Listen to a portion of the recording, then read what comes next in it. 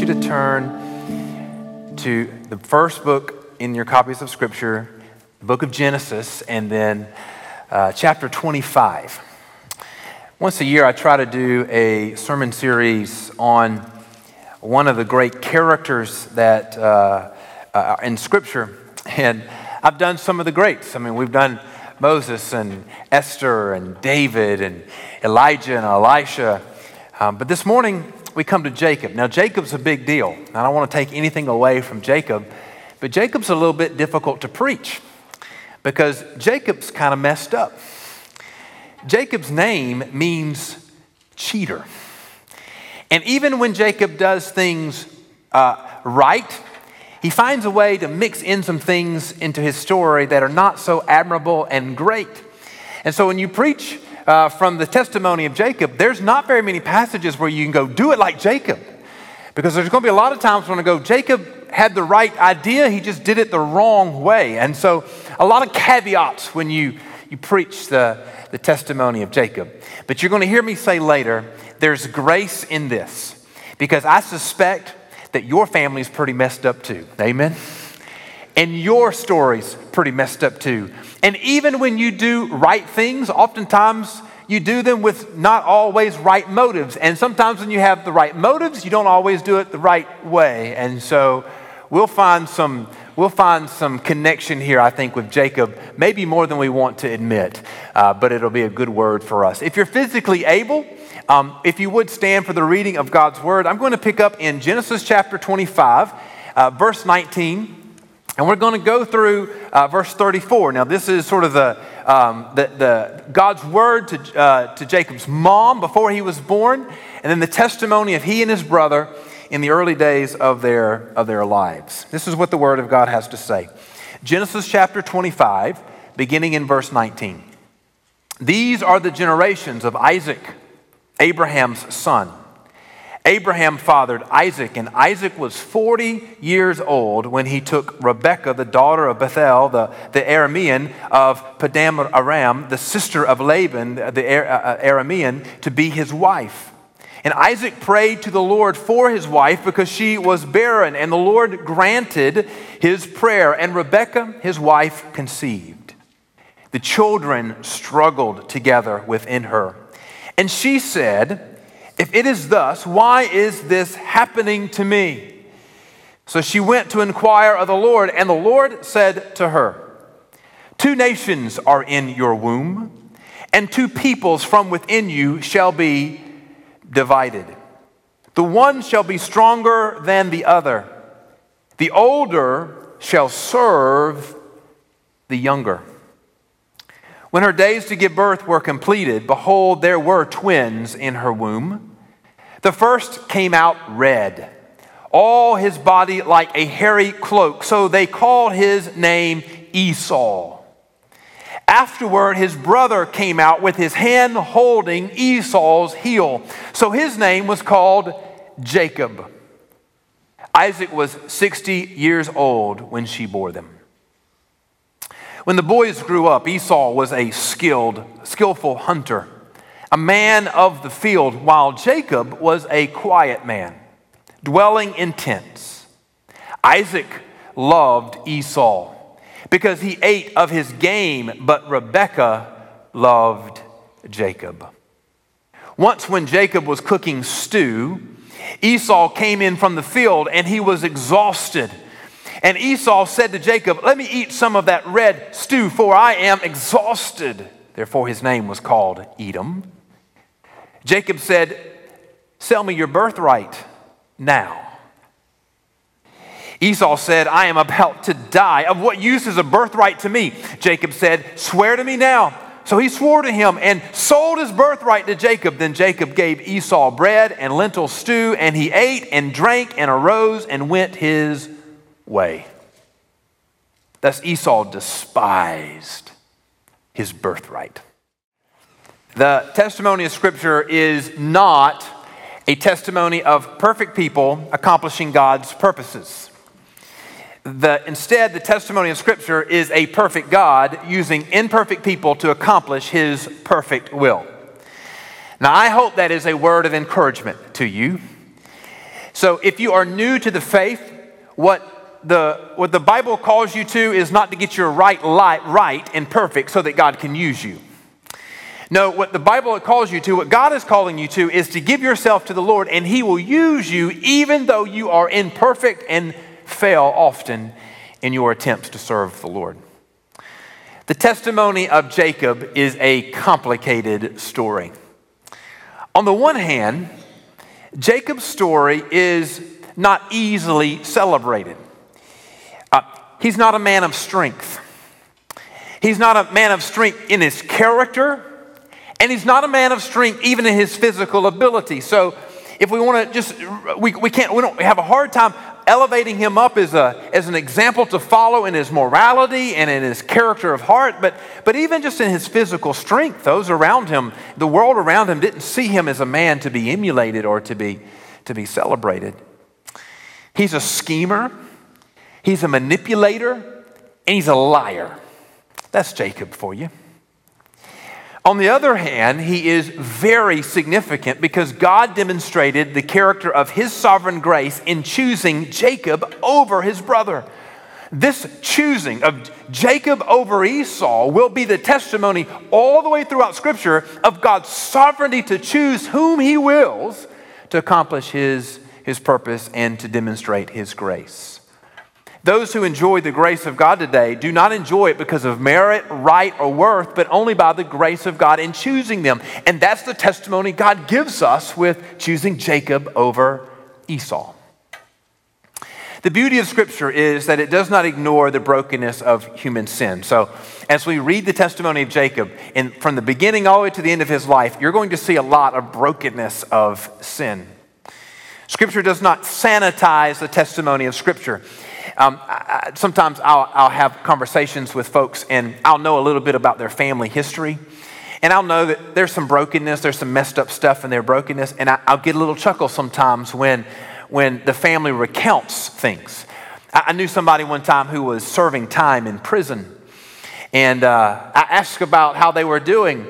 And the person telling me about it did not know that I knew that they were in prison. And they said, well, they told me where they were living. They said, they're working for the state these days.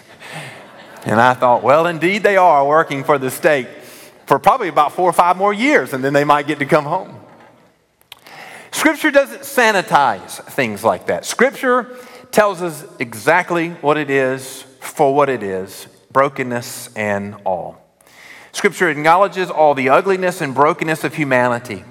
But in that, God demonstrates His power and amazing grace with people like Jacob and with people like you and me who are broken, who have testimonies of failure, who are schemers, manipulators, and liars. God is still using us for the glory of His name.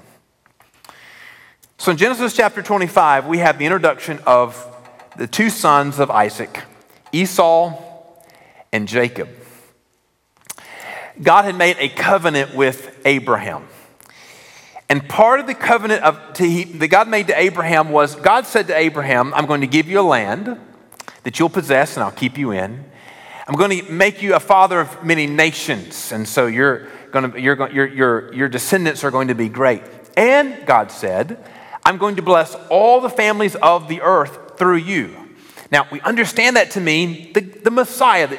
The Messiah was to come as a descendant of Abraham, and through the Messiah, all the families of the earth would have blessing in the salvation that comes through Jesus.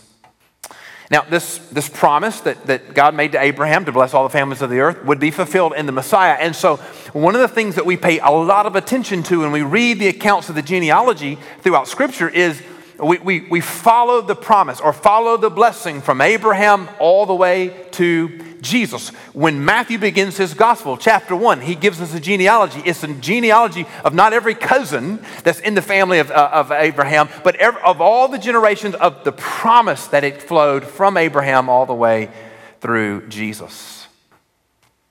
What's unique about this story is that the promise would go from Abraham to Isaac, but then to Isaac to Jacob. That's not how you would have expected the story to go.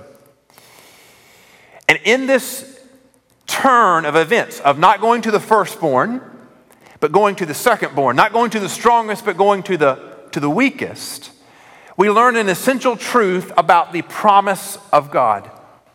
God's blessing and God's promise will not go to those who man's customs, opinions, traditions, or even desires think God's promises and blessings ought to go to.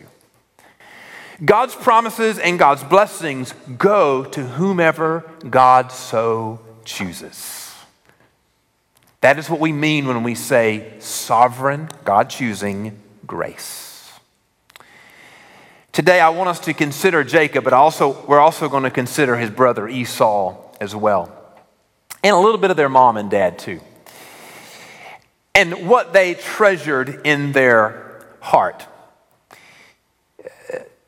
The question here that we will find, and it'll play out all the way through Jacob and Esau's life, is this idea of the birthright. The birthright was, the inheritance, but it was more than just money and stuff. It also meant that the one who received the birthright would be the leader of the family in political, social terms, but also spiritual terms as well.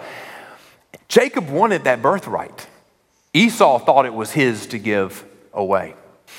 And I want us to see in this testimony of these two brothers what they treasured and what they were willing to sacrifice and what they were willing to give away for what they treasured. And out of this, I want us to see these three things out of this passage. Number one, I want us to understand the sovereign grace of God is greater than the popular opinion of man. So what really matters is not what you and I think or what the opinion of man is, but what is the sovereign grace of God? What is God choosing and what is God doing?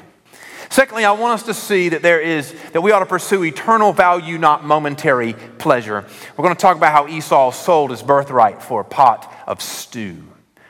And then lastly, I want to encourage us. The encouragement of this sermon is to desire God's blessing above all else. You and I are the recipients of abundant provision of God. Do not squander that today, but desire the great blessing of God. Let's begin with sovereign grace, not popular opinion. Now, a couple of places I want to draw your attention back in the passage before we move into this. And that is, first of all, if you'll look in verse 23,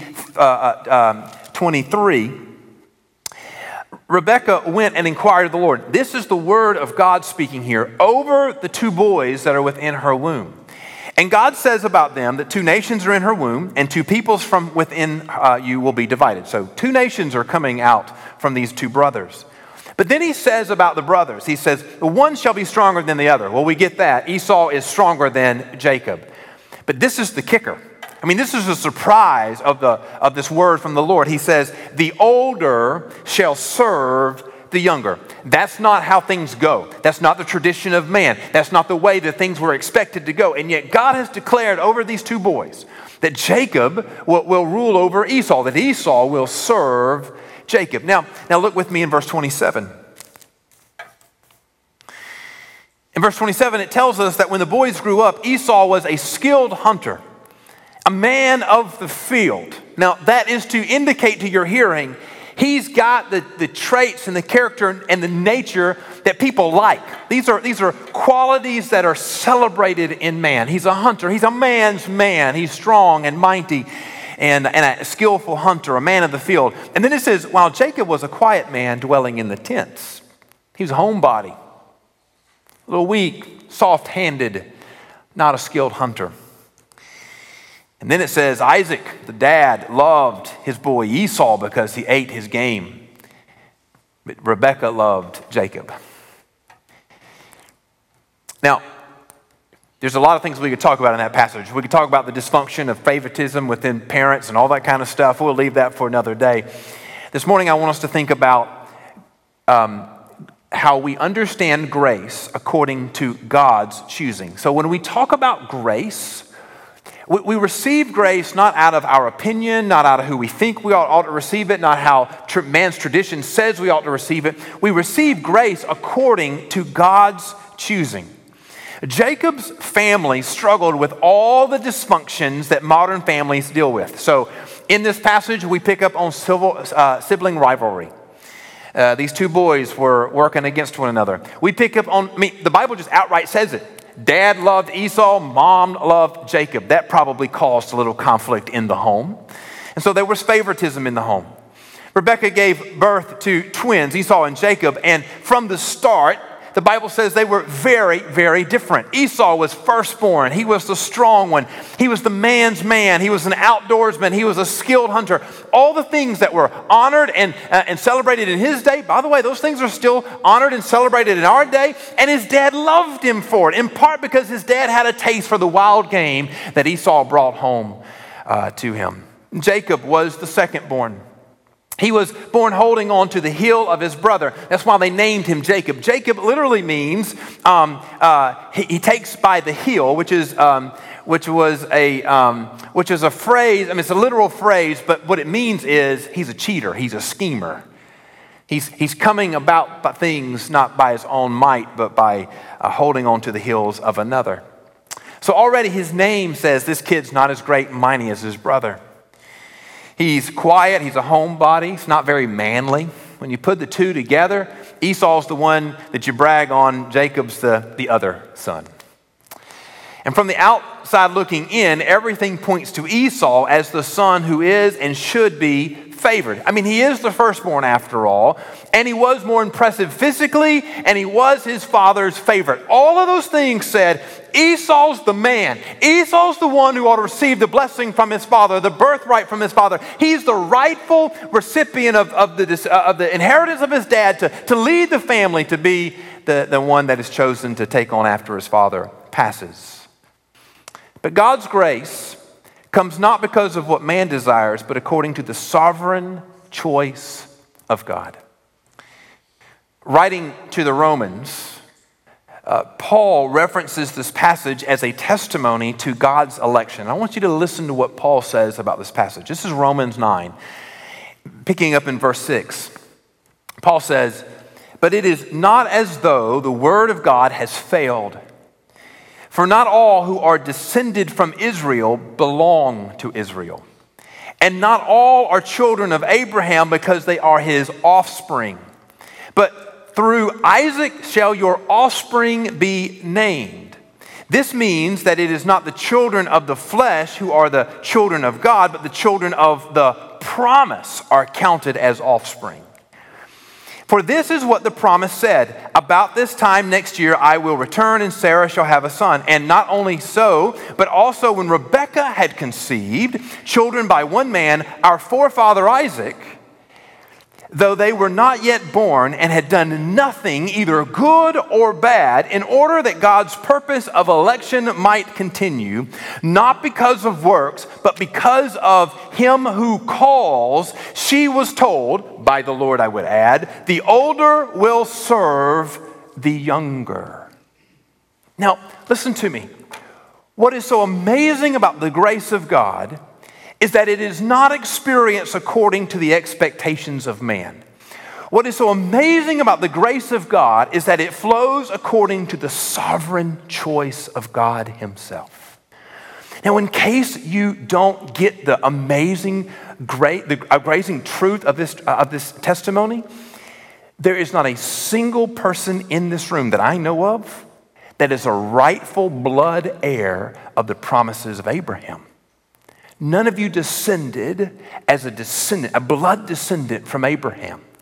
None of you can claim, go back in your genealogy and do Ancestry.com and find your way back to Abraham and go, yes, because of who my father is and great-great-great-great-great-granddaddy is and well beyond that, I'm a descendant of Abraham, therefore I am a recipient of the promise of God. No, if you're saved today, you received the gift of grace today, you received that not because you deserved it by rights of men. You received that simply because of the sovereign choice and the sovereign grace of God to choose you and to draw you to himself. That, my friends, is indeed amazing grace in the sovereignty of God. You see, grace is according to the choice of God, and grace is also according to the power of God. Isaac preferred Esau because he was he liked what Esau provided, and and Esau was the man. Had turned out to be the man that the world tends to celebrate. If there was, praise God there wasn't, but if there was ancient Facebook,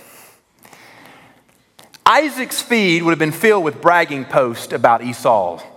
He'd been bragging about all that he did on the football field, because you know Esau would have played football, right? And he would have bragged about all the great hunts that Esau had had and put pictures of him with all the great kills that he had had. And he would have bragged on, oh, we're having a great wild game supper tonight because Esau brought it home this weekend.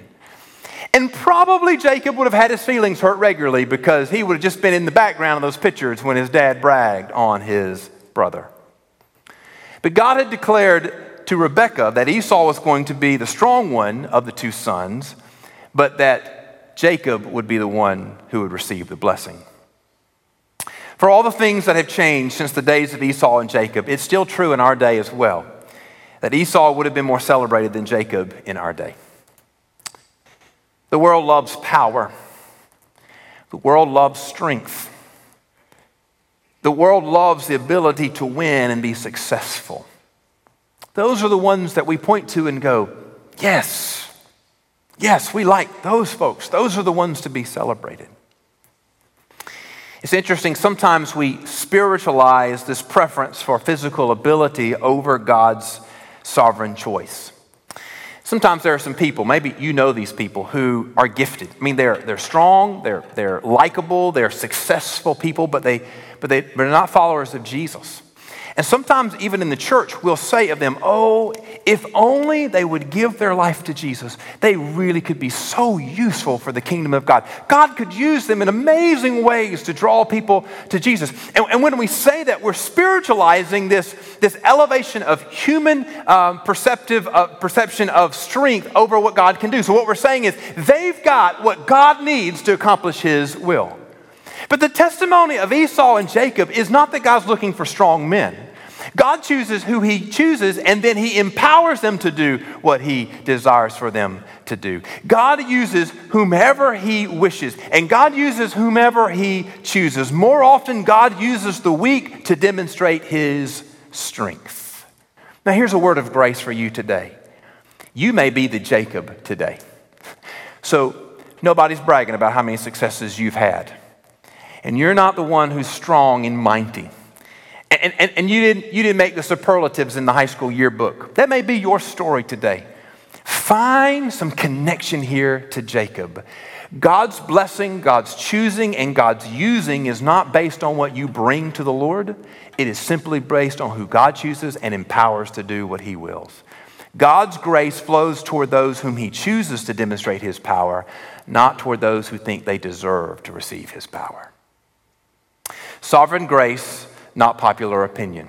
Number 2, eternal value, not momentary pleasure. So in verse 29 through 33, we are told this event. Now, these two boys are likely young men at this moment. And they're doing what they do. Esau's out hunting, and Jacob's at the house cooking. And it says to us in verse 29 that when Jacob was cooking stew, once when Jacob was cooking stew, Esau came in from the field and he was exhausted. And Esau said to Jacob, let me eat some of that red stew, for I am exhausted. Therefore his name was called Edom, which means red. Jacob said, sell me your birthright now. And Esau said, I am about to die. Of what use is a birthright to me? Jacob said, swear to me now. So he swore to him and sold his birthright to Jacob. Then Jacob gave Esau bread and lentil stew, and he ate and drank and rose and went his way. Thus Esau despised his birthright. Eternal value, not momentary pleasure. There's a principle here I want you to catch, and that is that you sacrifice for whatever it is that you value. You sacrifice for what you value. Verse 29 tells us that of this event that probably was not an uncommon event between these two brothers. Jacob was home cooking, probably not the first time Esau had come home and found Jacob cooking. Esau had been out hunting. That's what he does. And from the details we gather that Esau gave little attention to planning ahead. So he'd come home and he's exhausted and he's tired. He's made no plans for a meal and he's desperate to eat. In our modern vernacular, he's a bit hangry and he's ready to eat. His brother Jacob, the cheater, was one who did plan ahead and probably had set this moment up knowing his brother was going to come in and be a bit desperate to eat. Esau comes home from hunting and he's so hungry that nothing else matters to him but filling his belly. Now I want to be very careful and clear here. It is not sinful to be hungry. I plan on being hungry this afternoon, amen? It's not sinful being hungry. We will all find ourselves hungry at times, and sometimes circumstances will conspire against us to cause us to be extremely hungry and desperate to eat. You may have found yourself in a situation like that, and you're desperate to eat. And we often say when you're hungry enough, it doesn't matter if the food's good. It'll be good if you're hungry enough. And so if you get to a space like that, I just want to eat something. And we likely all will find ourselves in that situation. That in of itself is not sinful. Esau's sin is that he valued his birthright so little that he was willing to throw it away for a single pot of stew. The sin here is not being hungry. And the sin here is not even being desperate to eat. The sin here is devaluing or despising something of great value. He despised his birthright. And so when it was presented to him, give me your birthright for a pot of stew, he said, it's worthless to me. Take it, for I'd rather have the pot of stew. Writing about this in his commentary, Boyce writes these words I thought were helpful. He says, from a human viewpoint, not from God's, the birthright was his, that is Esau's. Certainly his father wanted him to have it, but Esau thought so little of these spiritual advantages that he virtually threw his birthright away. Look, I'm about to die, he said. What good is a birthright to me? Friends, what you sacrifice and what you sacrifice for and what you sacrifice and what you sacrifice for is a testimony to what you treasure and what you despise. You will happily sacrifice and throw away something you despise for something that you value. Do you choose worldly pleasure over being in the house of God for worship? That's a testimony of throwing something away to receive something else. It's a testimony of sacrificing something for chasing after something you value. Do you give your resources to things of pleasure over the kingdom of God, the work of the kingdom of God? That's a testimony of something that you treasure versus something that you despise. Esau loved the pleasure of a meal. And his sin was that he loved the pleasure of a meal more than the blessing of his birthright. Friends, you will happily give away what you despise to have what you treasure. What are you giving away? And what do you treasure? You sacrifice for what you value. And secondly, you desire what has value beyond the present. So what is happening here between these two brothers is Esau is looking only at the present, and Jacob's looking at the future. On the one hand, things about when you preach this message about Jacob, his behavior has some real moral complications. And so when you say Jacob desired something that had eternal value, that's good, but it's hard to declare that with full intensity because you kind of back up when you go, but he's scheming, he's tricking, he's manipulating his brother out of his birthright. There's no doubt in my mind that Jacob knew his brother's weakness. In fact, I think he knew this moment was coming. I think he knew his brother was going to come in hungry. He probably picked his brother's favorite meal, had it ready to go, waft that steam under his brother's nose, and just brought his brother to a point where he knew his brother would give up his birthright. I think he had prepared for this moment by cooking those things and waiting until his brother was desperate. The disappointing thing about Jacob's behavior is that it demonstrated a lack of faith in the sovereignty and providence of God. Listen, one of the things we seldom talk about with Jacob is that God had already declared that he was going to receive the birthright. If Jacob did nothing but wait in faith on God, he would have received the birthright that was declared to be his by the sovereignty of God. However, he didn't wait. But what we can say between the two brothers is that Jacob rightly desired what had eternal value. Again, Boyce writing on this I thought was helpful. He said, Jacob was right to desire the birthright. True, he schemed to get it when he needed only to wait on God. God had already said that the rights of the firstborn were his. Jacob saw a good thing in a bad way. He is not to be praised for his methods. Still, he is to be commended for desiring the birthright and appreciating the honor of possessing it. Friends, the question for us is, what has captured your heart's desire? Because whatever has captured your heart's desire, you will give your life to pursuing it. You're chasing after something. You're pursuing something. Jacob pursued the birthright. His motives were right. The way he went about it was not well. But he understood what had real value.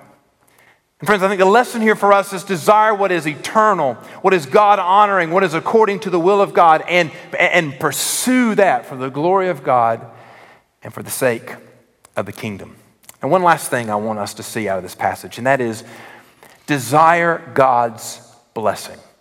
Now, here I want us to consider Esau. And I want to encourage you, it really is a warning. Do not squander what God has provided. Now, understand who Esau is. Esau is the son of Isaac. He is the grandson. His granddaddy is Abraham. Abraham, whom God chose, whom God made his covenant with. I mean, the Abrahamic covenant, named after Abraham. When the patriarchs are named in scriptures, Abraham and Isaac, those are Esau's dad and granddaddy. These are close family connections with him. If there was ever anybody in scripture who had spiritual blessings, it's Esau. He grew up under Isaac. He grew up under his granddad, Abraham. One commentator wrote, he said, Esau is no heathen. He's not the son of Abimelech, the king of the Philistines, or Berah, the king of Sodom, both of whom were encountered in the record of Abraham's life. Esau is a son of Isaac, the grandson of Abraham himself. And he was not even born a slave as Ishmael. His mother was Rebekah. If anyone was ever raised with an abundance of spiritual advantages, it was Esau. Yet Esau sold his birthright for a mess of pottage, just as many do today, though they have the advantages of a deep and prolonged exposure to Christianity. Now hear me carefully. Do not squander what God has provided. This is what I mean by this. If you are hearing me preach today, so those of you who are in the room hearing me preach, but for that matter, if you're watching us on our live stream video, or next week, or 5 years from now, listening to the podcast or watching this sermon online, if you're hearing me preach today, you are a beneficiary of tremendous spiritual blessing. You have access to God's word. Do you understand there are people today that may lose their life if they get caught with a Bible in their possession? You've probably got one on you right now. There are Bibles in the pew in front of you. And if we were to go home and collect all the Bibles that we own collectively, we could fill this room up with them.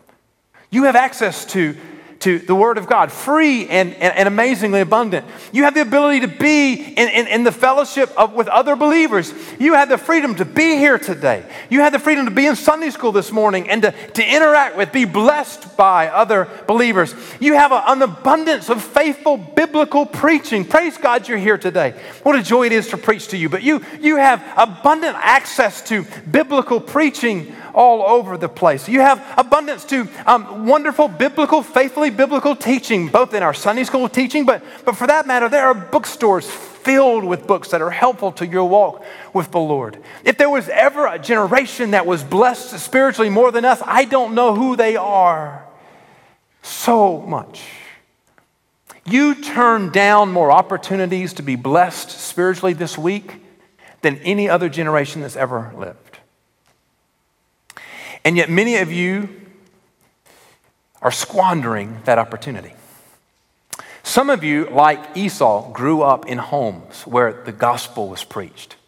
Maybe your mom and dad loved Jesus, and so as you grew up, you heard the testimony of the gospel in your home. Some of you are blessed with parents, and some of you are blessed with grandparents who preached the gospel to you. Praise God for that. Lived out the gospel in front of you.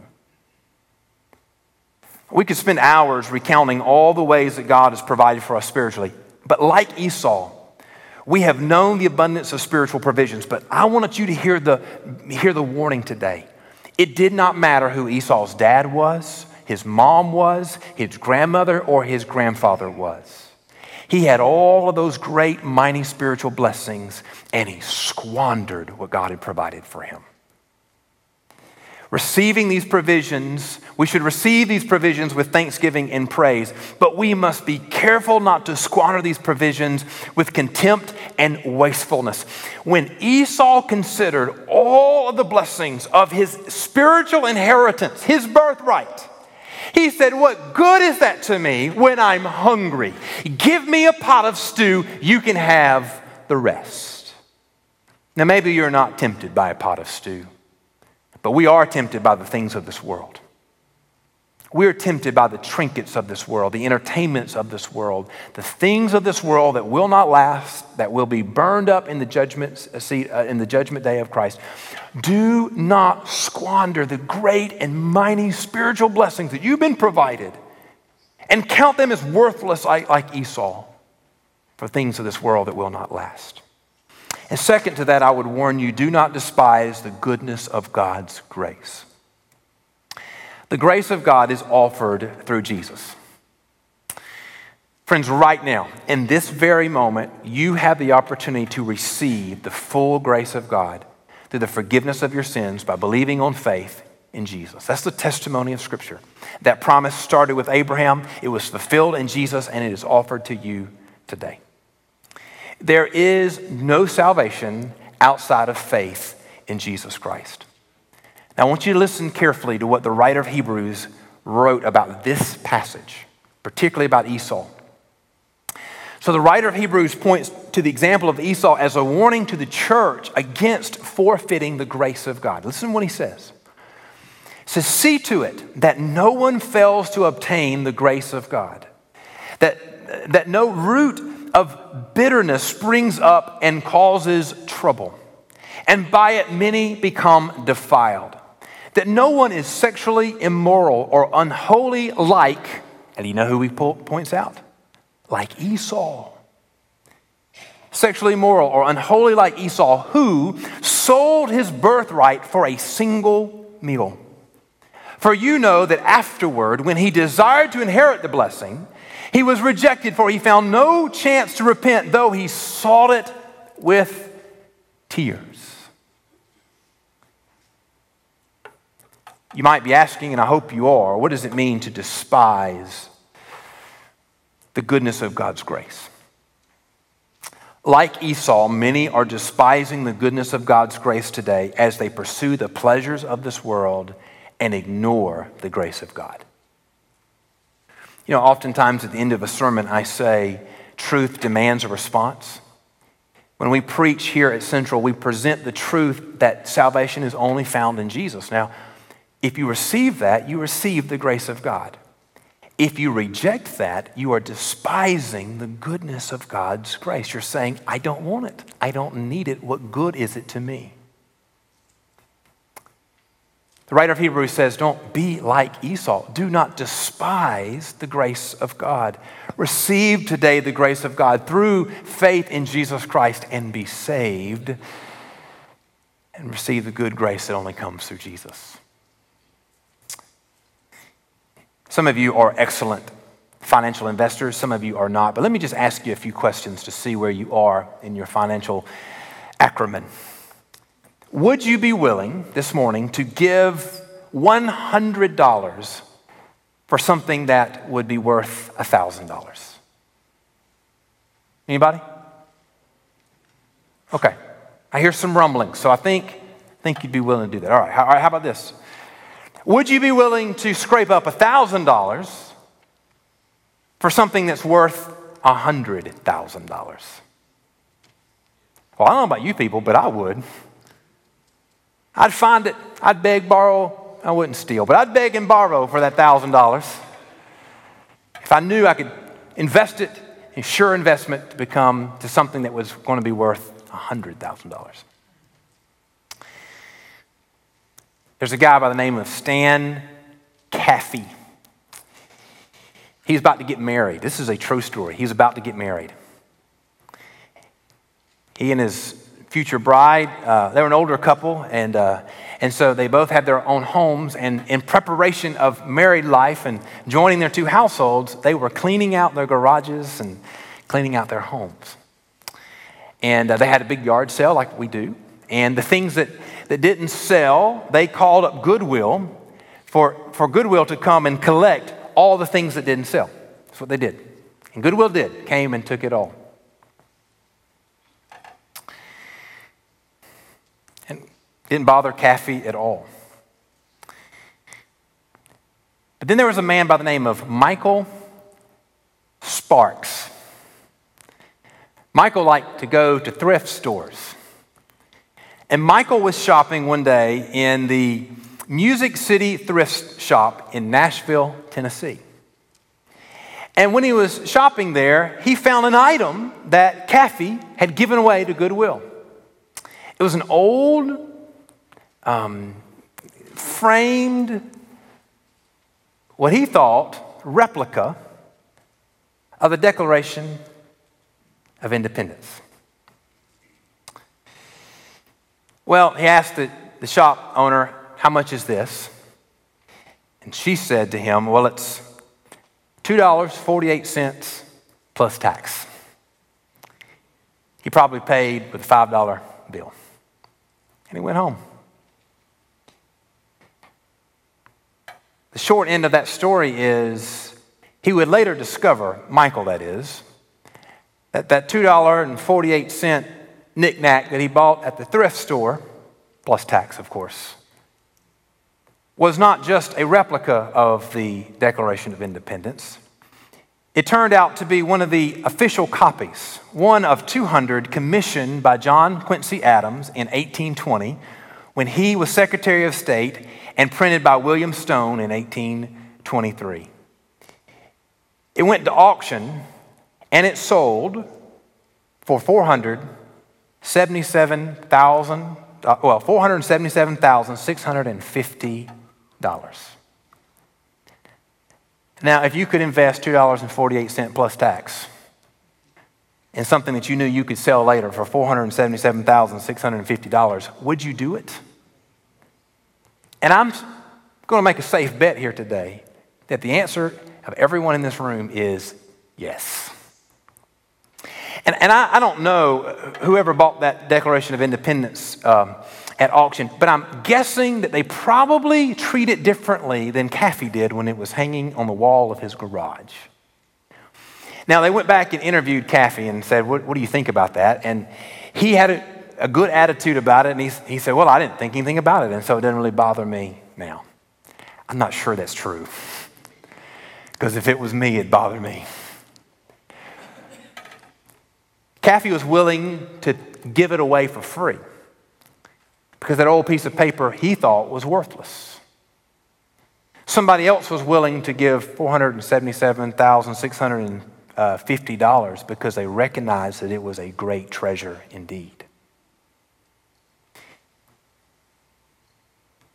Friends, you're willing to sacrifice a lot for things that are of true value, things that are of true treasure. And my word for you this morning is that there is nothing more valuable. There is nothing more treasurable than the great grace of God. In the New Testament, it's described like a great treasure that's discovered in a field. And the person who found it went and sold everything they had so they could buy the field, so they could have the treasure. They were willing to give up everything they had so that they could possess the great treasure of salvation. And the amazing testimony of the grace of God is this treasure is not had by effort or by your work.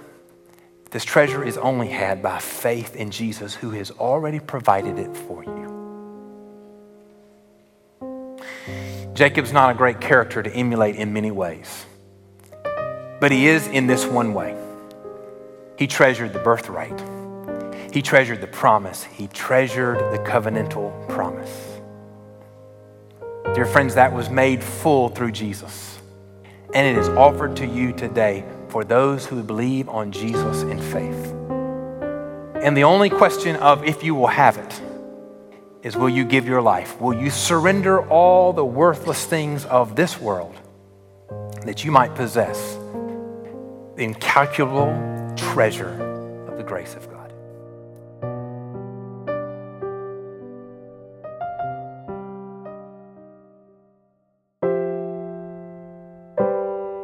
For more sermons, blog posts, and other related content, go to bensmithsenior.org. That's bensmithsr.org. I would love for you to join us this coming Sunday at 201 Ava Street here in Waycross. Our morning services begin at 10:30 a.m. For more information about Central Baptist, go to cbcwaycross.org. Again, thank you for listening, and until the Lord returns, let us live each moment all for the King and all for the kingdom.